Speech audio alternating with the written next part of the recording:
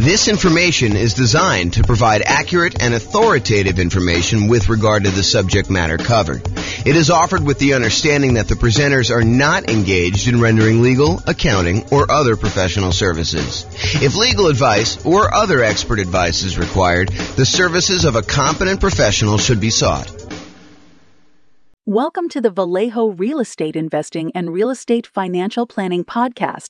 Learn all about investing in real estate in Vallejo, California, with a combination of real estate financial planning and modeling with numbers specific to Vallejo, plus syndicated, more generalized recordings of live and pre-recorded real estate investing classes, not all of them specific to Vallejo. Be sure to stay tuned after the podcast for a message from our sponsors. Well, good morning and welcome, everyone. I am James Orr, and we've got a really special class today. So today is improving cash flow when searching for your next rental property. And I'm going to jump right into it. This is kind of one of our mini topics. It's one piece of the overall plan we have to improve rental property cash flow, or cash now, depending on kind of how you're looking at it. But this one is really this first section here when you're searching for the property. There's different classes we're going to do on when you're financing a property, different classes we're going to do when you're trying to optimize which strategy to use, different strategies, different cash flow improvement strategies we have when you're trying to improve your property itself. Different ones you use when you're utilizing marketing in order to get your tenant or tenant buyer in the property, different things we do when we own a property, and different things we do while we're renting the property. But today we're going to focus on searching for the property. So let's jump right into it. These are the areas that we're going to cover today. We're going to talk a little bit about selecting the right real estate agent. And it's probably not what you think it is, but we'll talk about that. And then we'll talk about locking or floating your mortgage interest rate. We'll talk about searching for less expensive properties, searching for pretty properties, which is counterintuitive, I think, to a lot of folks. And then searching for properties where the seller is offering seller concessions. And I'll go through some math on that for you.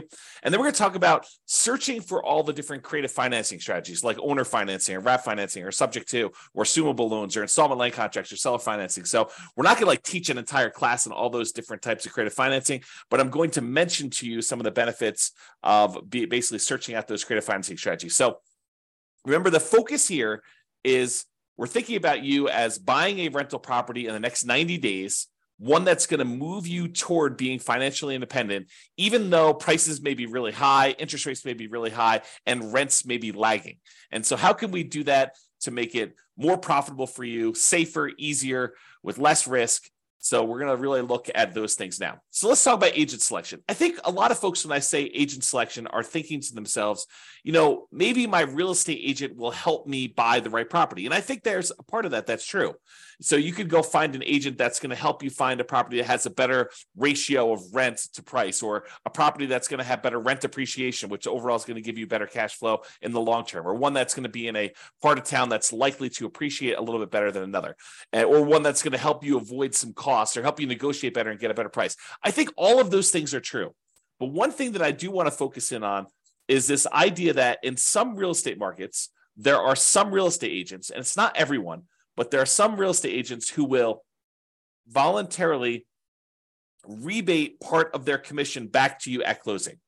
So imagine for a minute that you're going to go buy a $500,000 property, and the real estate agent is going to be paid by the seller in a lot of cases, but not always, but a lot of cases they're going to be paid, somewhere between 1.5%, 2%, 3%, 3.5%, 4%. It's all negotiated, but in a lot of cases, they're going to get somewhere in that 3%-ish range in order for helping you buy the property. And they're usually paid by the seller's real estate broker via the real estate seller. So if you think about it that way. But in some markets, the real estate agent who is helping you buy is willing to say to you, hey, look, I'm willing to pay you a rebate of my commission that I'm earning on helping you buy the property. So they may go in there and they may earn 3% of a $500,000 property, $15,000. And in exchange, they're going to give you back 1% of the purchase price, or in this case, $5,000 to you at closing. So once you close on the property, they're going to get $15,000. They're going to take part of their $15,000 and give $5,000 back to you. And this is all negotiated, right? Like some real estate agents will offer this up front. It's kind of like their program. some real estate agents, you can negotiate getting a rebate back of their fee. And so it's just something to think about. So what I want to talk to you about is why this might be in a cash flow improvement. At first, you might think, well, I'm just getting part of my down payment back.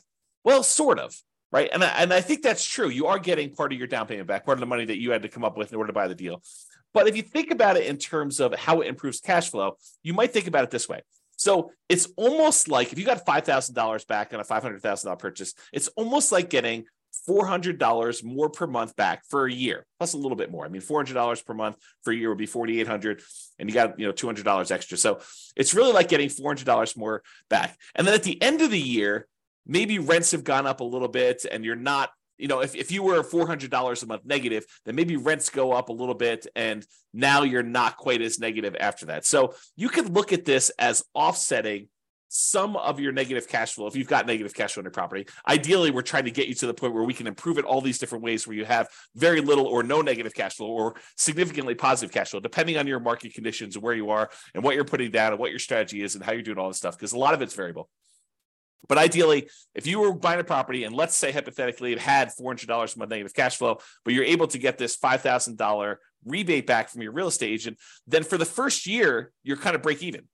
And then after that, maybe rents have gone up. Maybe maybe you're renting a $2,000 a month property or a $3,000 a month property, and maybe rents go up by 5%. I mean, I think that's probably a pretty aggressive growth rate, although we've seen more than that recently. But I think over a long period of time, that 5% per year is pretty aggressive. But if you got 5% on a $2,000 a month property, if I'm not mistaken, that's $100 a month. Now your cash flow is not $400 a month negative; it's only $300. And if you're on a $3,000 property, 5% improvement in cash flow. If I'm doing my math right, is $150. Now you're not negative $400. You're negative, $250. So this could help get you over that first year of offsetting some pretty significant negative cash flow. Or if you have positive cash flow, it's a way to improve cash flow for the first year, if you think about it that way. Or a totally different way of looking at this, which I think is the one that most people are not finally attuned to, is you could take that $5,000 and instead of applying it directly to offset any negative cash flow or improving cash flow in that first year, you could say, I'm going to take that $5,000 and I'm going to use it to buy down the interest rate to improve cash flow on the loan I'm getting. Now, you may need the $5,000 upfront to kind of pay this to the lender when you go to closing, but you're getting it right back after you close as a rebate from the real estate agent in this example. So you may put up $5,000, buy down your mortgage interest rate, knowing that after closing, you're going to get $5,000 from your real estate agent, which could help offset the money you had to put up to do that. So how much improved cash flow will buying down the rate for $5,000, how much will that improve cash flow? Let's take a look. So this is a sheet that one of the lenders I've worked with locally here, his name is Matt Weaver with Excel Financial, but he just sends over a sheet showing you kind of what rates are. And this happens to be the rates that he sent over earlier last week. And so I just pulled it up. It happens to be for a $500,000 property for a well-qualified buyer. I believe they're putting 5% down. So this one shows you, I'm not going to go into all the detail. I probably should do a whole class on how to analyze these. In fact, I think it's on the schedule for doing financing. So this one, though, shows you basically how much you had to pay in order to get an improved rate. So this shows you what your interest rate is. So if you decide, hey, look, I want to get the rate from my lender by not putting in any extra money. Like you could go to lender and say, look, what is my rate today if I don't pay you any extra points or extra fees? And they'll say to you, well, it's somewhere between 6.75 and 6.875 is what the rates were at this particular recording. And they vary all the time. And the amount you pay to buy down these things vary all the time. I should mention that too. But right now, if you take 6.875, you're going to get a small $618 credit at closing from your lender. Okay, so you'll get a credit. If you decide to pay $741, you could get 6.75. But what's interesting is if you choose to pay, a little bit more than, $4,000 and change, basically it's this $3,867 plus this 618, you can go from having a payment of, so whatever that is, $4,000, it's less than the $5,000 you're getting as a rebate. You could go from having a payment of $3,120 to a payment of $3,002. So in exchange for paying, just over, $4,400 or so, I'm really estimating. So paying about $4,400 to the lender, you can buy down your mortgage interest rate to 6.5%. So going from 6.875 to 6.5% is an improvement of $118 a month, the difference between $3,120 per month and $3,002 per month. So by going and doing that, you can improve your cash flow by $120 a month. It's not $400 a month for the first year. It's $118 a month for 30 years. Now, that might be an interesting way to improve cash flow. Because if you plan on holding this property forever, if you're not buying it with the intention of selling it to then pay off properties or do whatever you need to do there, you're basically buying this property because you know that it's going to be in your portfolio as a long-term buy and hold where you intend to pay the property off over time, then maybe buying down the interest rate isn't the worst thing in the world, and it could improve your cash flow by $118 in this example. Okay, so that is one way that choosing a real estate agent could have an improved impact on your positive cash flow. Okay, next strategy. Locking or floating the rate. So mortgage rates change every day throughout the day. I would say most lenders tend to do a once a day adjustment. So, they reset their rates from their lenders at, 8 o'clock in the morning every day. And those are the rates that they're allowed to go and tell people throughout the day. So if you go to a local credit union or something like that, they may update their rates at 8 o'clock in the morning. And if you call anytime throughout that day, they're going to quote you that rate. But the rates are really changing all the time throughout that day. And the next day, when you wake up, they're going to be 8 o'clock in the morning. They're going to change the rates to whatever the current rate is for that day. So if you think about it, while you're shopping for a property, what if you're concerned that mortgage interest rates are going to go up? Well, it's really difficult to accurately predict the future. I mean, we really don't know if interest rates are going to go up or interest rates are going to go down. We can sort of guess based on, what's happening in the political world, but, unexpected things happen all the time. And those can impact mortgage interest rates. But if you're concerned that rates will go up, you're like, look, I can afford this right now, but if rates go up too much more, it's not going to be worth buying. Maybe what you want to do is go talk to your lender. And with some lenders, you can choose to pay a fee to lock in your rate while searching for properties. You can say, look, I know I'm buying something in the next 90 days. If I go pay you a fee, then we can lock in this mortgage interest rate and I will be able to get this rate definitely anytime within the next 90 days in order to close on my property. And they will a lot of times do that for you. Okay. Now the lock lasts for a predetermined period of time. It's not like you could lock in a rate and then 10 years later, you decide you want to use that rate, you could do it. It's usually for like 90 days. And I'm not a lender, but my understanding is how lenders are using this is they're going in and they are pre-purchasing that block of financing for you. So they're saying, look, we reserve this rate at this style of thing, and it costs them a little bit of money to do that. Then if rates go up between when you lock your rate and when you close on the property, you're not penalized with the higher rate and have improved cash flow. So this is thinking about, how we're improving cash flow by doing this. So you do that. If rates go down though, like let's say you lock in a rate and then rates happen to get better while you're under contract, some lenders will allow you to take advantage of some of the drop, not usually all of it. So if rates drop by half a point while you're under contract, they may only give you half of that. Okay, so talk to your lender and understand the details of this when you're going to do it. Now, where this becomes especially helpful is when you're buying new construction properties, where it could take months and months and months between going under contract to buy the property and when you actually close on it. So imagine you go under contract and the builder tells you, okay, this is going to be a 9-month build time. The property will be ready 9 months from now. Well, a lot can happen to interest rates between when you go under contract and you think you know what the monthly payment is going to be, and 9 months later when you're closing on the property and they're delivering it to you, and rates are very, very different between then. So this locking the interest rate can help eliminate some of that interest rate for you. Now, you're going to want to talk to your lender because sometimes locking for a very long period of time is more expensive than what you perceive the risk to be. Now, if rates really jump up, it could have been a really good value play for you to go buy that. But a lot of times we don't know. And so you want to talk to your lender and say, what's the cost of me locking the rate for 90 days or 6 months or whatever you're going to do?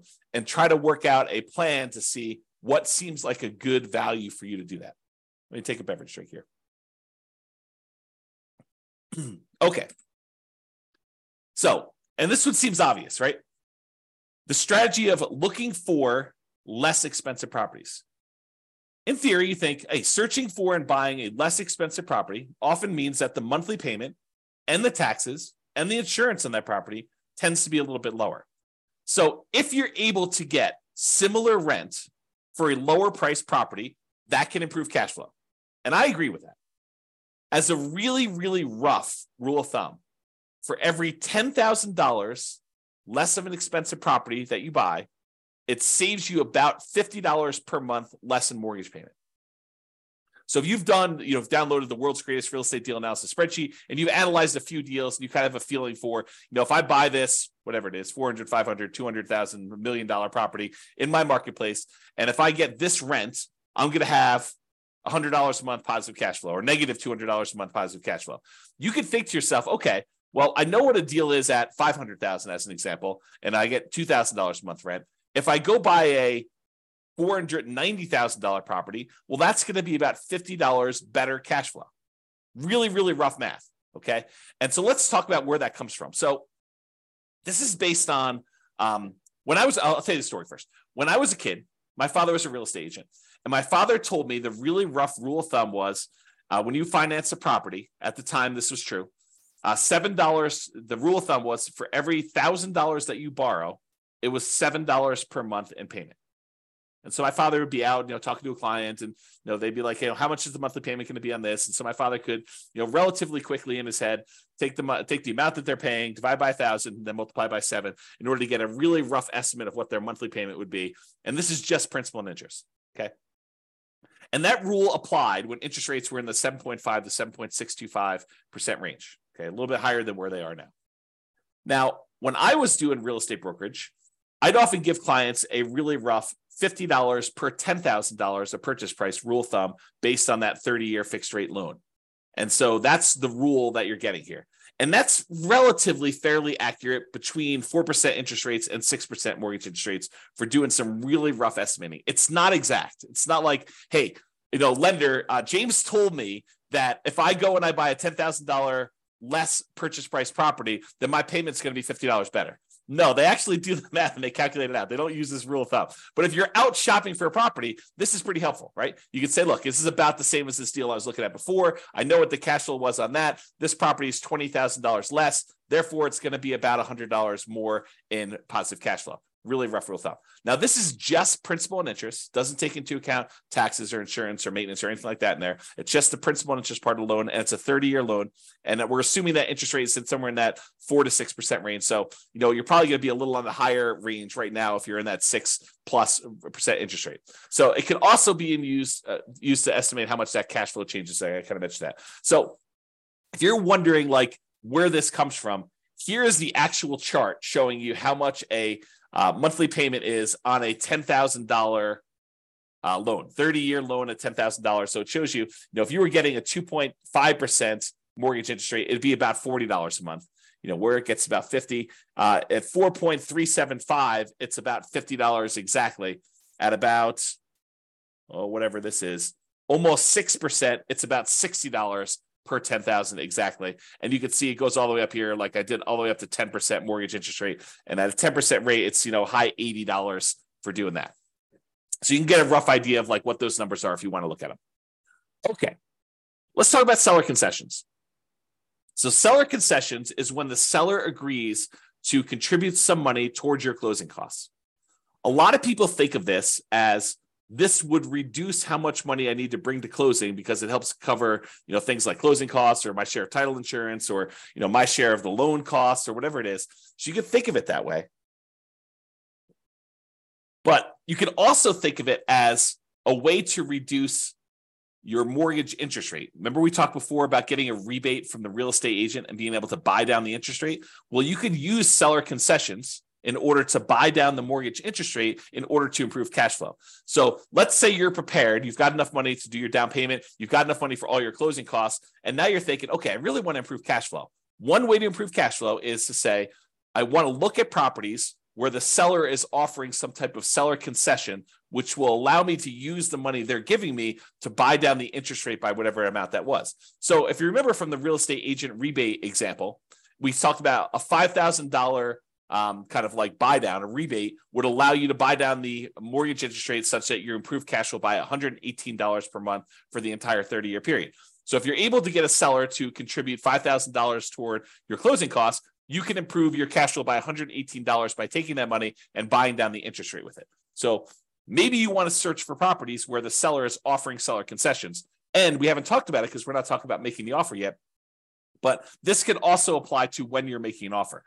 remember when you're making an offer, maybe you talk to your real estate agent and you say, look, I'd really like to be able to try to negotiate to get some seller concessions in here and get the seller to contribute some money that you could then use either to offset some of your closing costs and or take some of that money and buy down the interest rate. Okay. All right. Let's talk about pretty properties, kind of building on this theme. So I'm going to kind of walk you through an example here that may be counterintuitive, right? Because I think a lot of real estate investors, they think that, buying a property that needs a little work and capturing a little sweat equity is a better deal. For example, let's say you can go find a property that needs $10,000 in work, but you could buy it for a $30,000 discount. So if you think about it, you're going to go in there and you're going to find a property. It's kind of rough, needs a little bit of fix up, needs some kind of attention to stuff. But for $10,000 out of pocket, plus maybe some of your sweat labor, kind of your effort doing it, maybe $10,000 in hard cash and materials and goods and stuff like that, you could buy this property. You're buying it at a $30,000 discount, such that if you put in the $10,000 worth of work, you've captured, using sweat equity, I use captured in kind of quotes there, but you captured $20,000 in equity. You basically got $20,000 in equity by doing this work yourself and paying the $10,000 in like materials and goods and do that. So if you were going to buy a property that way, and if you were going to sell the property or eventually do some type of cash out refinance where you could take advantage of that equity that you captured, ultimately that could be advantageous to you. I will totally admit that. However, what if you have zero intention of ever selling that property? And you have no intention of actually doing a cash out refinance on that? What if you're buying this property because this is going to be one of the assets you plan to have in your portfolio long-term as a cash flowing asset that is going to help you achieve financial independence? Well, if you're thinking about it that way, does it really matter that much that you captured $20K in equity? Well, maybe. I mean, buying a property at a $30,000 discount, it does improve cash flow, right? Because you're basically borrowing less. So a $30,000 discount means that you're likely saving about $150 to $200 per month in cash flow. How do we figure that out? Well, it's that rule that we just talked about, right? It's this little chart that we showed, how much you save on a $10,000 payment. Well, if you're buying a property for $30,000 less, it's three $10,000 groups. And we estimated, in this 6.25% interest rate, it's about $60-something, low $60 a month. So times three, because we got three of these, and that's about $180, maybe $190 a month. So I'm estimating here that it's in that $150 to $200 per month cash flow range. And it depends on the interest rate, what it's going to be, okay? Because we're borrowing less, okay? That's how we got that number. But what if instead of doing that, because $150 to $200 a month isn't bad. But what if instead of doing that and finding a property that needs work and having that extra $10,000 that we have to have on the hand in order to do the work and then doing all the labor ourselves and kind of putting in all effort, what if instead of doing all that work, we said, look, I'm just going to find a pretty house that doesn't need any work. And I'm not going to worry about getting a discount. We're just going to buy a house that looks nice, is ready to go, it's rent ready, or I'm ready to move in and live there for years and no matter, whatever we're doing there. And I use that $10,000 that someone else might use to do the work and capture $20,000 in equity. And I'm going to take that $10,000 and instead of doing work, I'm going to buy a pretty house and I'm going to use that money to improve my interest rate, to buy down my interest rate instead. What does that do for cash flow? Well, that's interesting. So using that same chart I got from my lender, instead of using the $4,000 or so that I used before we had that rebate from the real estate agent, I said, well, I could pay about $10,000 as a discount. And that improves my interest rate from, somewhere in this 6.875 to 6.75 all the way down to 6%. So I bought down my interest rate for a 30-year loan for the entire duration of the loan. It's not a temporary buy down. This is a buy down for the entire loan. But I do that, and now my payment goes from $3,120 a month to $2,848, an improvement of $272 per month. Now, before, if I had done the work, I would have had more equity. But what does equity do for me? If I'm keeping the property long-term to buy and hold, it doesn't really help me at all, right? It does improve that cash flow because I bought it for $30,000 less. But instead of taking that $10,000 to capture $20,000 in equity, I took the same $10,000 and I've now improved my cash flow by $272 a month instead of about $180 a month. So it's almost $100 more improved cash flow by doing it this way. And you bought a pretty house, you didn't need to do any work. I don't know. Seems like it's something to consider. So talk to your lender about buying down the interest rate and how much it would cost and run the math and say, Is this worthwhile doing? All right, let's talk about some creative financing stuff. So I've kind of grouped all these together because you could search for properties that are owner financing, or search for properties that you could take over a loan, or search for properties where you could lease option it if you really want to get creative, or wrap financing, or subject to, or agreement for deed, or bond for deed, installment land contract, or all those different things. What I've basically done is I've grouped them all together and said, look, you can search for properties where you're able to get non-traditional financing. You don't have to go to a mortgage broker anymore and do all this. So I'm going to just very briefly, because this is not intended to be a class in creative financing, I'll very briefly run through what the differences are between these, and so you understand them, and that way you'll understand it. And then I'll kind of make one or two comments just on these in the terms of using this as a strategy. Okay, so owner financing is when a seller owns a property free and clear. They do not have a mortgage on it, and you go to them and say, I'd like to buy your property, but I would like you to act as the bank. I'd like you to deed me the property, and I will actually make payments to the property for you. I make payments to the property to you as if you were the bank. And then once I made the payments, you release your kind of deed of trust on the property, your security instrument, and then I own it free and clear. Okay, so that's the idea behind owner financing. Basically, the seller acts as the bank. With wrap financing, the seller is sort of acting as the bank, but they still have a loan in place. So you're going to go buy a $500,000 property, and they still owe $200,000 on that. But the seller says to you, okay, I'll tell you what, you make me a payment as if you're buying it for $500,000. I'll take part of what you pay me. I will pay the underlying loan of $200,000 that I still have, and I will keep the difference. So that's wrap financing. You're wrapping an existing loan that already exists on the property. Okay. Loan assumption. There are certain loans that are assumable, FHA loans, VA loans, as two examples, where you could go in there, and it's usually as an owner occupant, but you go in there and you formally go to the bank and say, I would like to qualify and formally assume all responsibilities for this loan. And by doing that, you're able to capture these really low interest rates we had over the last 5 years or so. So you can go find an FHA loan at 3.5% or 3% and buy it instead of getting a new loan at 6.5%. Okay, so the idea is you can go get these really attractive loans that are already out there and take them over by formally assuming them. And it could be a significant way for you to improve cash flow. We'll talk about a little downside to that here in a second. You can go in there and find a rent-to-own program. Let me take another sip here.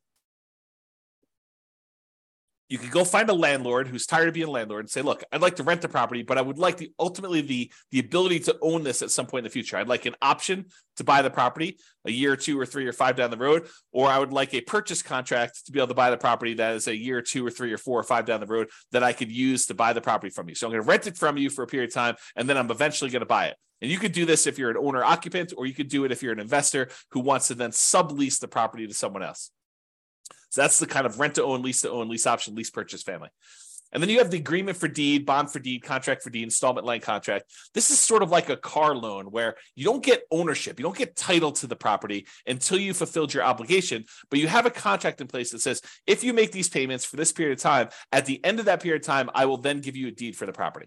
So it's a kind of a variation on owner financing that more protects the seller in a lot of ways, because they don't give you ownership of the property until you've done what you agreed to in the agreement, whatever that is, agreement for deed or bond for deed or contract for deed or installment land contract. And then finally, subject to is when a seller deeds you ownership of the property and they leave their existing loan in place. It's sort of like a subset or variation on wrap financing. With wrap financing, you're paying the seller. The seller is usually paying the underlying loan on the property, and you're kind of like part of the money goes to the seller, part of the money goes to the underlying loan. A lot of times with subject to, you're basically making an agreement with the seller where the loan is very high loan to value. You know, you're buying a $500,000 property and the loan is for $480,000, and the seller's like, look, I'm going to deed you the property. You just agree that you're going to make payments on this loan that's still in my name, and we're going to leave that loan in place. You're not formally assuming it. You're not going to the lender and saying, I am applying to formally assume all responsibilities for the loan. You're just saying, look, the seller is deeding you the property. You're now the owner. Deed means ownership. They're deeding you the property. Now you're making payments on the underlying loan to this that the seller has on there. And the loan is staying in the seller's name.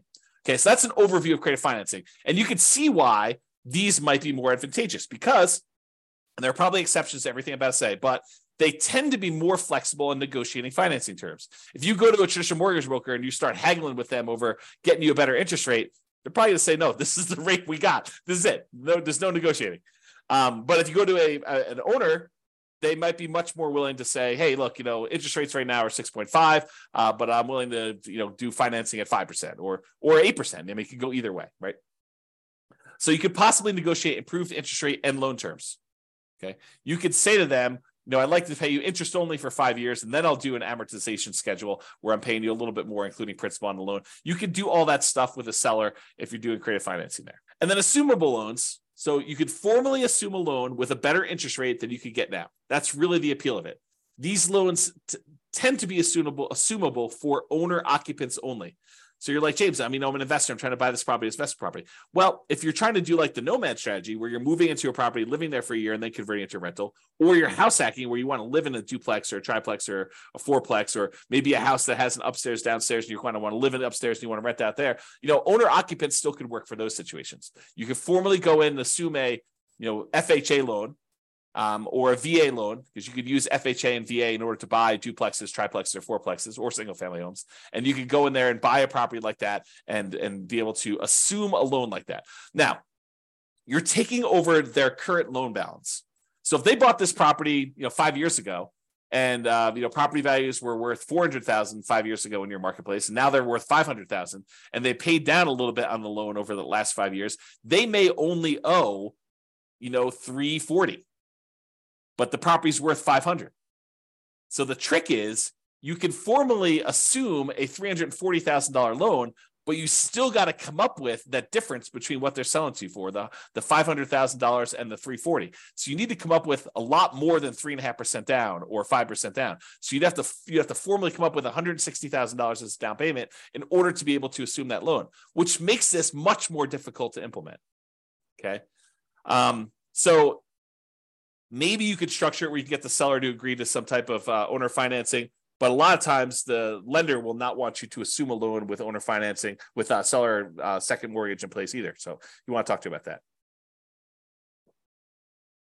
All right. So those are all the strategies to use when searching for properties.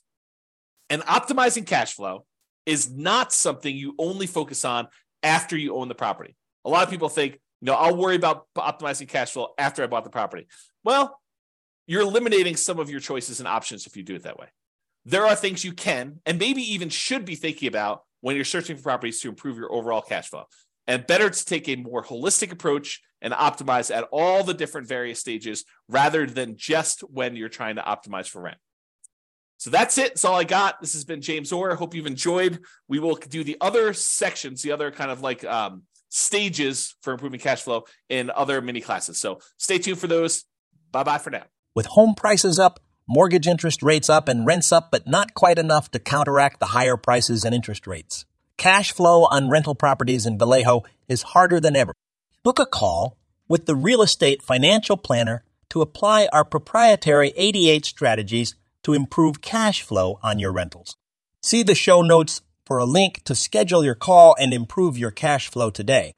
If you're a real estate agent, lender, or professional in Vallejo that wants to help our real estate investor listeners, consider reaching out to learn about collaboration opportunities with this podcast. We'd love to add more value to our listeners by having you assist our investors buy, sell, and finance their real estate investments. See the show notes to schedule a call to discuss collaboration opportunities.